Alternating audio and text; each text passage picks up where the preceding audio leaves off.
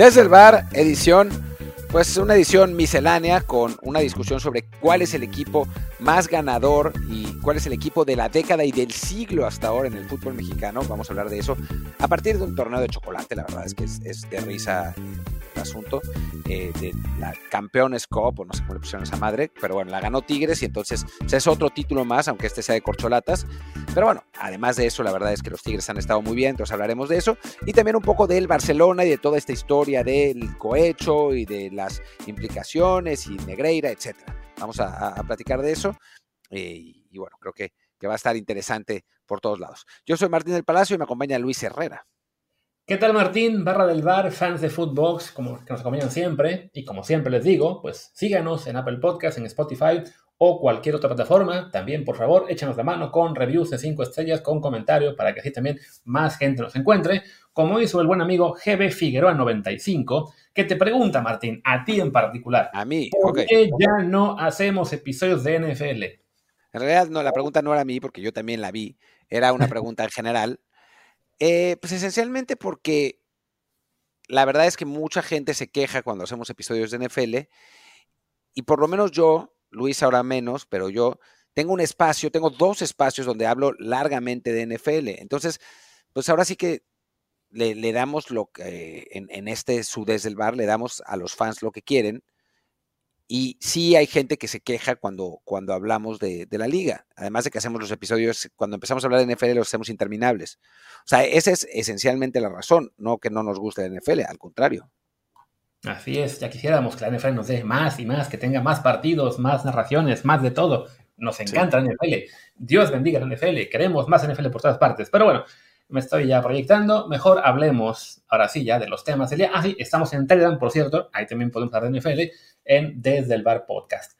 Y bueno, como decías, hablaremos del tema de Tigres y la Liga y los más grandes, pero empecemos rapidito con lo que también salió hoy aquí en Europa, la noticia de que al Barcelona le han acusado, le han puesto un nuevo cargo por todo este escándalo que hubo con el caso Negreira, de este funcionario arbitral de la Federación Española, el cual por muchos años el Barça lo tuvo básicamente en nómina, y pues hoy entra un nuevo cargo, lo habían puesto antes como corrupción entre particulares, ahora el juez imputa al Barça, que no significa que sea culpable, simplemente que se abre otra vía de investigación por el cargo de cohecho. Explícanos, Luis, ¿qué es cohecho y por qué todavía no se puede decir que el Barcelona sea culpable pese a haber sido imputado? Pues mira, aquí me estoy refiriendo vía un artículo de Cadena SER, que fue uno de los medios aquí en España que lo reveló, que puso también el tema de que el Barça había sido imputado y que además hubo registros en la sede de la Federación este mismo miércoles por parte de la Guardia Civil. Entonces, dice aquí este artículo, por ejemplo, el nuevo delito. La explicación es la siguiente. Hace unos meses la Fiscalía investigó el caso y en marzo puso una querella contra el Barça y los presidentes que estuvieron en la época que se hicieron estos pagos entre 2001 y 2018 por 3 delitos. Esa querella le llega al juez, que ha avanzado la investigación, recaba otros indicios y ahora dice que hay otro delito a investigar. No tiene tan claro el delito de corrupción entre particulares. La Fiscalía piensa que se ha cometido un delito de corrupción entre ambas partes, el Barça y el comité arbitral. El juez dice no, el comité arbitral es una entidad privada, pero de utilidad pública, y por tanto el juez decide añadir a la investigación el cohecho, que en palabras llanas es un soborno, un dinero que el Barça habría pagado a Enríquez Negreira para que adulterara una competición, en este caso la Liga Española. La principal consecuencia de esta novedad, según el experto que utilizó Cadena SER, es que si se va a juicio esta imputación, se determinaría por jurado popular. O sea, no sería el juez quien dictamine culpable o no, se hace con jurado, que eso en España se hace por lo general solamente en casos graves como de asesinato, y que solo podrían ser elegidos para ser parte del jurado ciudadanos empadronados en Barcelona. Pues ahí está, sí, eso de que el jurado sean ciudadanos empadronados en Barcelona, no parece que ese jurado vaya a ser muy imparcial, ¿no? Sí, no, solo que los encuentren en algunas colonias en las cuales aún salen 3 banderas de España entre 50 de Cataluña. La verdad es que ese último detalle, el de que sea por jurado popular, y solo sea gente que viva en Barcelona, ni siquiera en los alrededores, ni siquiera en la sede del Español o cosas así, pues creo que para el Barcelona es un detalle que le puede favorecer.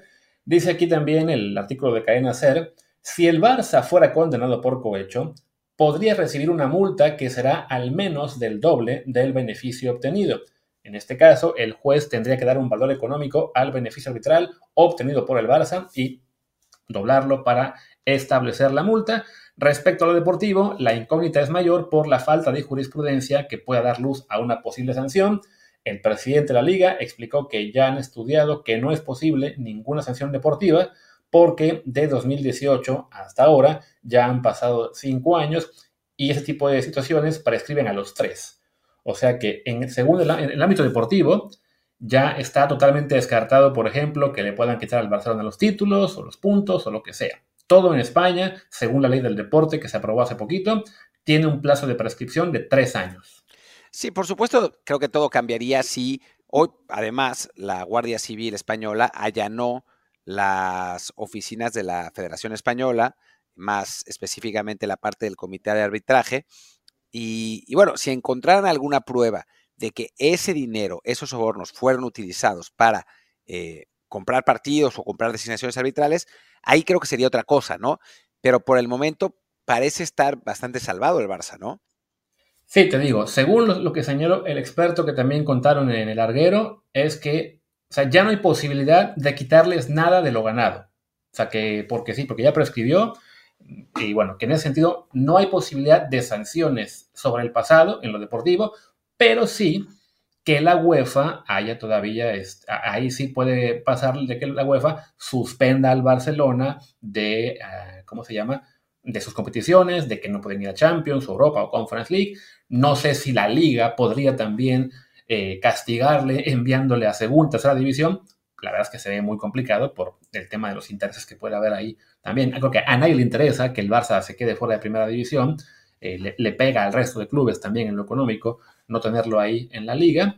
Pero bueno, pues sí, es una situación en la cual el club Laurana, pues su situación legal se va complicando por un tema en el que además, bueno, pues ya por muchos años, o sea, siempre hemos dicho que es, digamos, normal que a los clubes grandes se les beneficie un poquito más en cuanto a el tema de los errores, siempre pensando que no hay, como se dice, mala fe, sino simplemente es pues, la presión que enfrenta el árbitro hace que tienda a favorecer al equipo grande. Pero bueno, en Europa ya hemos visto cómo sí ha habido casos de corrupción probados, lo que pasó en Italia con el Calciopoli, que le acabó costando ahí sí títulos, puntos y descensos incluidos a la Juventus, al Milan, a la Fiorentina. Entonces esto del Barcelona, la verdad es que pues, se ha ido llevando muy poquito a poquito, más en escándalo mediático que en cuanto a consecuencias, pero parece que las podría haber, ¿no? O sea, no es imposible, pues, aunque, digo, sinceramente, si realmente se comprueba que el Barcelona sobornó a los arbitrajes, a los árbitros y todo eso, pues yo sí creo que tendría que haber una investigación seria de algún modo y obligar a Negreira a que hable sobre las implicaciones deportivas de esto.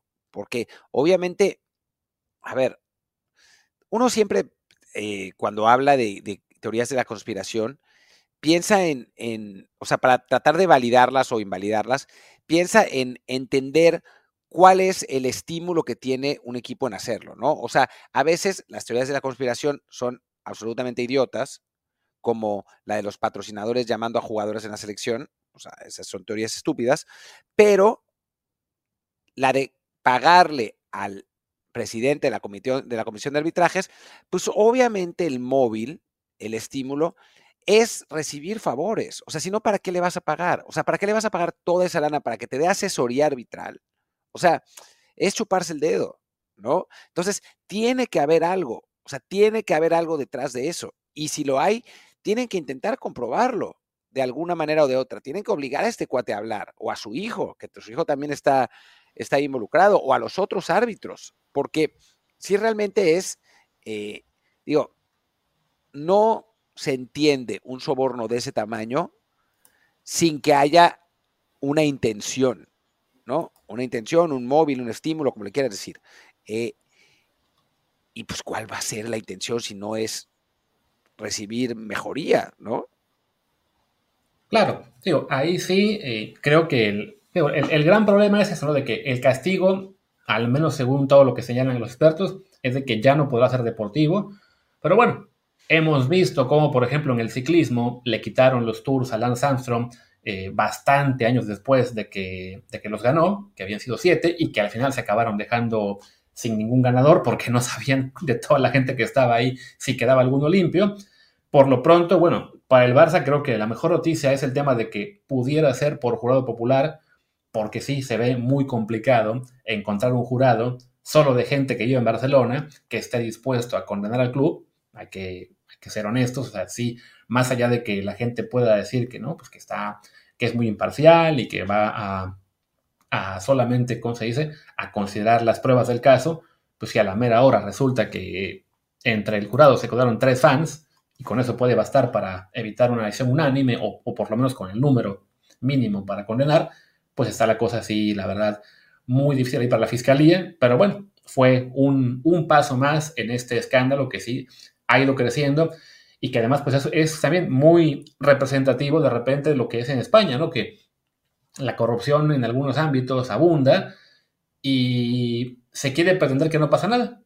Y es como de, mira, sí, pasó lo de Italia, pero aquí nunca. Y ya ven. O que, no, que hay sobornos y arreglos de partidos en, no sé, en Asia o en África o en ligas europeas del Este.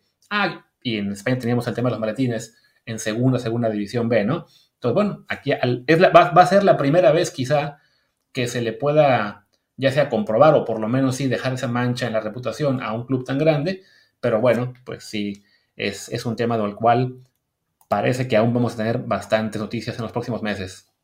Sí, vamos a ver qué pasa. Pero bueno, dejémoslo por el momento porque lo que estamos haciendo es especular y pues no nos da para mucho más que eso. Así que hablemos de otra cosa con la que vamos a especular, que es sobre quién es el mejor equipo mexicano de los últimos años. Digo, Tigres gana esta Campeones Cup. Por ahí me mandaban, y lamentablemente lo cerré y ahora lo tengo que buscar, pero por ahí me mandaban todos los títulos que ha ganado Tigres en los últimos años. Y la verdad es que, o sea, creo que de los últimos 10, 15 años está claro que son los Tigres y podría ser del siglo, ¿no? Pues mira, al final de cuentas, desde que llegó Guiñac, que fue en el verano de 2015, han sido ya 5 ligas de México, que me parece que en ese periodo nadie más tiene el mismo. Además, también ganaron la Conca Champions un año, les permitió eso ir al Mundial de Clubes, quedaron subcampeones, que bueno, ha sido la única vez que un club mexicano llegó a la final. También ganaron, ¿qué más está por ahí? La Campeones Cup, bueno, ya es la segunda vez que la ganan, que bueno, eso, ¿no? Tú lo decías, es un torneo de chocolate, inventado ahí entre MLS y Liga MX, pero bueno, en este momento en el cual nos empezamos a dar cuenta de que ceder la localía no es tan buena idea, pues Tigres ha ido a ganarle al campeón estadounidense ya 2 veces en su casa, y me parece que ya es todo, o sea, así que por lo que es el fútbol mexicano, en el cual desafortunadamente no tenemos grandes trofeos que pelear, no hay tanto para Tigres, aunque bueno, 5 ligas en un lapso de 8 años desde que yo Guiñac no es poca cosa. Es una brutalidad. A ver, bueno, y no olvidemos también la final de Libertadores y la final del Mundial de Clubes. O sea, pero mira, empecemos con el verano del 2000. Aquí en aquellos viejos tiempos de Toluca y Cardoso y el Ojitos Mesa, pues el Toluca ganó su último campeonato, no, su penúltimo campeonato de esa etapa, después vino el de la Volpe, pero se repartía bastante, mira, fue Toluca, Morelia, Santos, Pachuca, América, o sea, en esos 5 torneos, 5 campeones distintos. Después, Toluca otra vez, Monterrey, Pachuca, Pumas, 2 torneos, América, Toluca, Pachuca, Guadalajara. La verdad es que todo muy repartido, con el Pachuca bastante prendido, ¿no? Pachuca, Atlante, que nos ganó esa final del terror, Santos, su tercer título, Toluca de nuevo, los Pumas, el Monterrey, el Toluca otra vez. O sea, en ese tiempo Tigres ni siquiera figuraba. Había perdido la final de la Apertura 2003 con el Pachuca y el del invierno 2001 también con el Pachuca. Pero a partir de 2015, a partir de Guiñac, a partir de la apertura 2011 gana Tigres su tercer título, es el primer título con el que rompen la sequía, pero después, a partir de la apertura 2015 es una brutalidad. Tigres, Pachuca, Tigres, Guadalajara, Tigres, Santos, América, Tigres, Monterrey. Después abandonaron la temporada. Después esta pequeña racha en la que no ganó, León, Cruz Azul, Atlas, Pachuca y Tigres. La verdad es que, o sea, creo que de los últimos 10 años no hay ni duda de que Tigres es el equipo de estos años. Y después, antes, quizás se podría argumentar que el Pachuca o que el América, pero me parece que sí la diferencia son los torneos internacionales, ¿no? O sea, una final de Libertadores y una final de Mundial de Clubes, pues no tiene nadie más. Sí, vaya, hablamos de que en cuestión de rachas, así, se hablaba mucho del equipo de la década, sobre todo en el siglo pasado, de cómo el América fue el equipo de los 80, el Necaxa el de los 90, aunque en realidad ganó 3 títulos únicamente, si bien, bueno, 2 de ellos fueron en torneos largos y eso les daba un poco más de peso. Después vino la era de Cardoso y el Toluca, en la cual me parece que, ¿cuántos ganaron con Cardoso? 6 quizá, por aquí lo tenía. Con Cardoso, a ver, ahí te va. Tengo aquí Fue, sí, la lista. fue verano 98, Sí, 99 y 2000. ajá. Después, apertura 2002.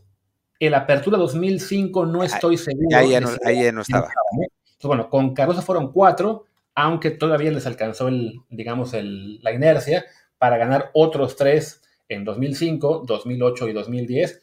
O sea, hablamos de que en un lapso de 12 años el Toluca había ganado 7 campeonatos. De Tigres podemos hablar de 6 en ese mismo lapso de 12 años, contando el 2011. Insisto, añadiendo también lo que fue llegar a final de Libertadores, ganar Conca Champions y llegar también al final del Mundial de Clubes, que es algo que al Toluca le faltó, ¿no? Esa etapa en la cual dominó la Liga MX y tuvo algunos torneos que sí ganó. Me acuerdo que al Santos le metió creo que un 7-1 global en una final, pero nunca le fue bien a nivel internacional.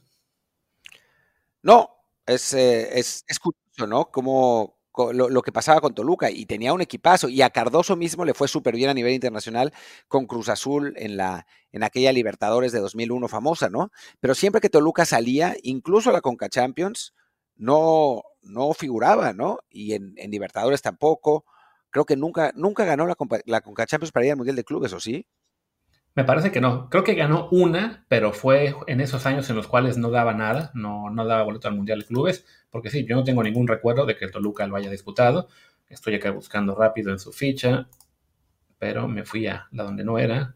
Internacional. Ganó la Conca Champions en 2003, que sí, era un año de los poquitos en los cuales no dio pase al Mundial de Clubes. Luego llegó a 2 finales, las perdió ambas.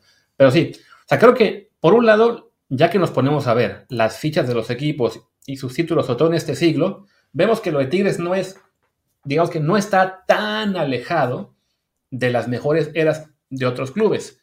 La diferencia creo sí lo hace el que ha llegado a esa final de Libertadores y a esa de Mundial de Clubes, porque insisto, Toluca, aunque se cuente como 2 eras diferentes, pero bueno, en 12 años, 7 campeonatos, de Tigres son 6, contándole la apertura 2011, y Pachuca también, cuando arrancó su etapa buena, desde el 99 hasta el 2007, ahí ganó 5 ligas.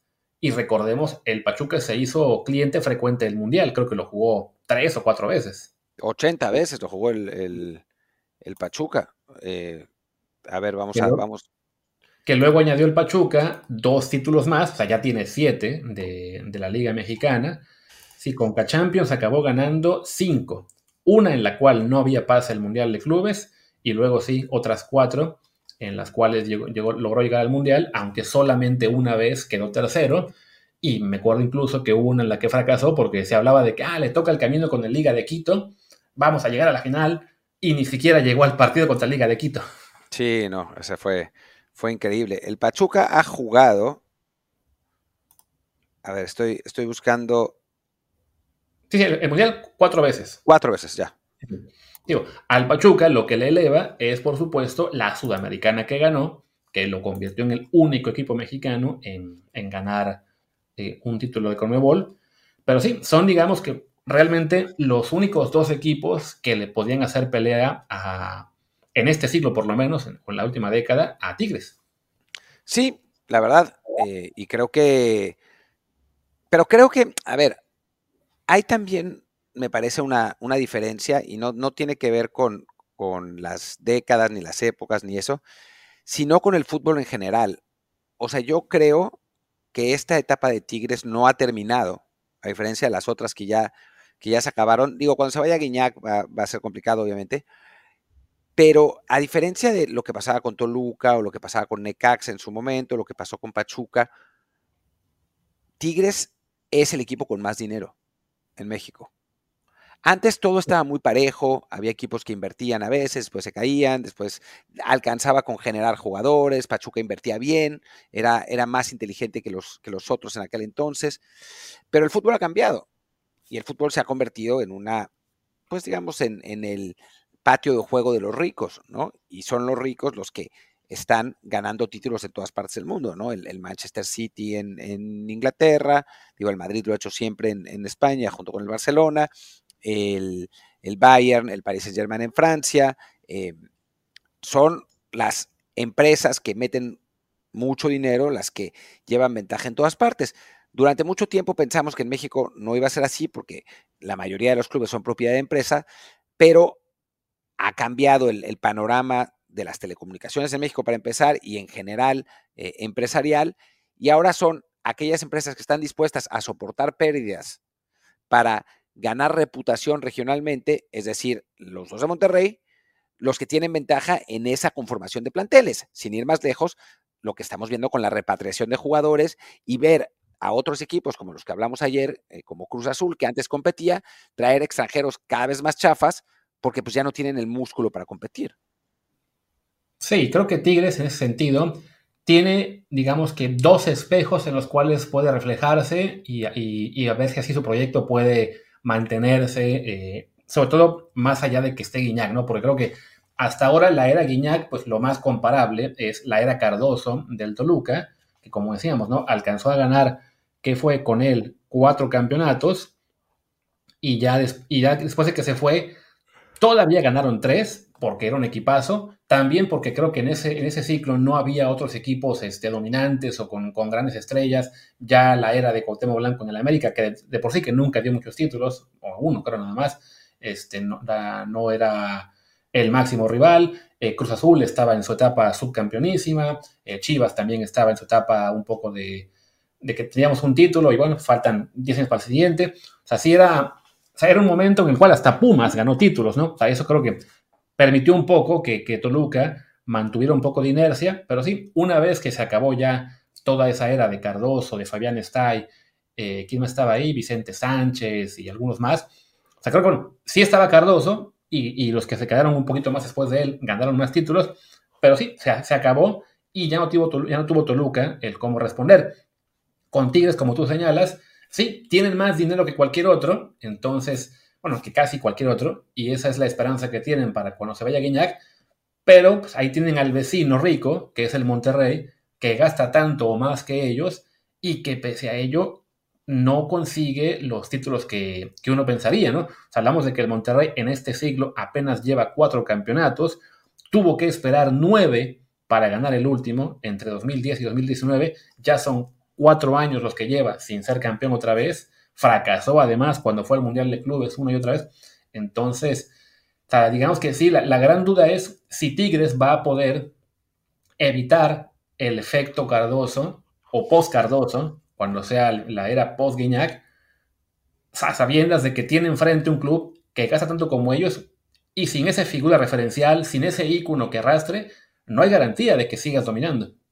No hay garantía, pero hay más cercanía, ¿no? O sea, sí es verdad que Monterrey no lo ha conseguido y sí es verdad que la liguilla empareja mucho en México, porque si no hubiera liguilla, o sea, yo sé que a veces la gente dice, no, pero es que si sumas los puntos de los dos torneos, entonces no siempre Monterrey y Tigres serían campeones, sí, pero lo que harían, si fuera un torneo largo sin liguilla, es enfocar el torneo de manera distinta, tratar de sacar la mayor cantidad de puntos posible y no, digamos, dosificar para llegar a la liguilla en su mejor momento. Lo que no quiere decir, ya para que no entren, que el torneo fuera más divertido sin liguilla. De hecho, es probable que fuera más aburrido. Sí, que porque además, tuviera... estaba yo buscando ese tema de los puntos, o sea, la suma de puntos, alguien lo comentó hace unos días en Twitter también, y supongo que también en televisión, de cómo, sí, el América ha sido el más consistente. No, porque no ha ganado. Esa es una pelea que tienen en señalar, ¿no? Pero bueno, ya sea que el artículo salga esta semana, hace un año, hace 3, siempre ponen América y los Regios son los que más puntos han sumado en últimos 3 años, últimos 5, última década. Estaba con ellos todavía Cruz Azul hasta hace poco, ya se está cayendo de esa lista, y prácticamente todos los años, pues sí, el que queda arriba en la tabla general de puntos es o América, o Tigres, o Monterrey. O sea, definitivamente que haya liguilla está permitiendo que los otros dos, no, bueno, que los tres no dominen a placer como seguramente harían en un sistema de puntos. Vaya, tan permite que no dominen que hablamos de que el América lleva ya esperando, o sea, lleva ya 10 torneos sin ser campeón. El Monterrey lleva ya 8 torneos sin ser campeón y Tigres, antes de ganar el título que tiene ahora vigente, había pasado 7 sin ser campeón.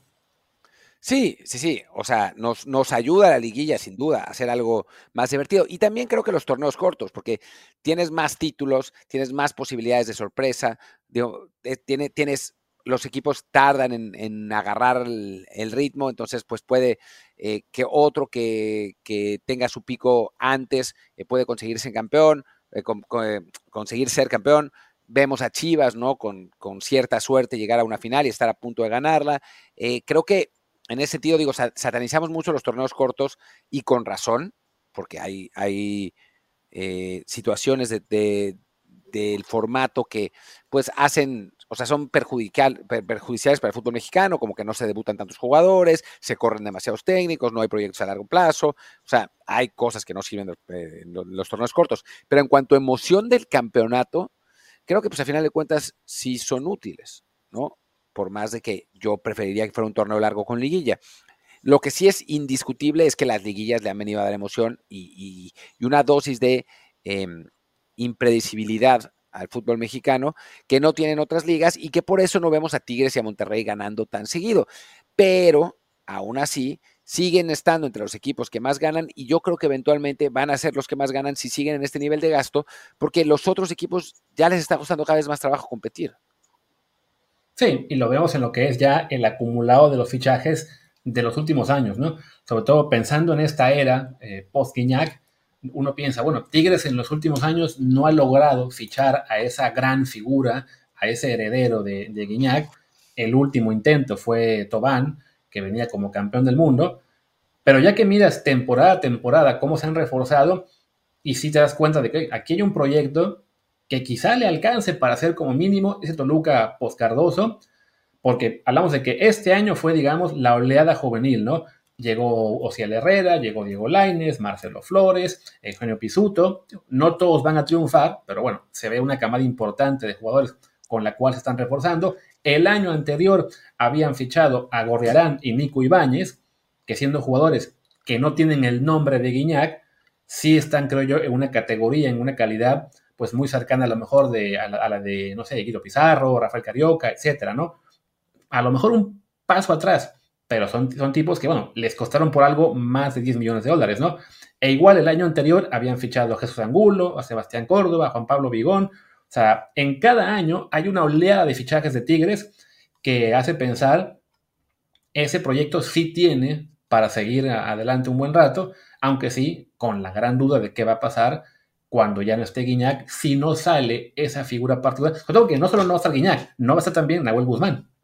Que es otro jugador muy importante, ¿no? Del que no se ha hablado y que en México, bueno, van a tener que ir obviamente, van a tener que ir obviamente por un portero extranjero, porque hoy en México pues realmente no hay porteros de ese nivel, tendrán que ir por un extranjero y va a ser difícil que encuentren a uno de la importancia y de la talla de Nahuel, que ha sido muy importante. O sea, realmente hablamos mucho de Guiñac, pero Nahuel ha sido no tan importante, pero casi, y es un líder dentro del terreno de juego y a nivel competitividad. Digo, a veces se vuelve el dibu y eso es insoportable, pero no hay duda de que es un tipo muy competitivo, un tipo muy líder y un tipo que ha ayudado mucho a Tigres, ¿no? Y se va a terminar yendo también y tendrá que llegar alguien más. Esa es la duda en cuanto a Tigres. Yo no estoy seguro que haber contratado a Ociel, a Lainez y a Marcelo sean pues realmente grandes decisiones, pero bueno, pues tienen la lana para hacerlo y pues si alguna de las tres les pega, pues ya está,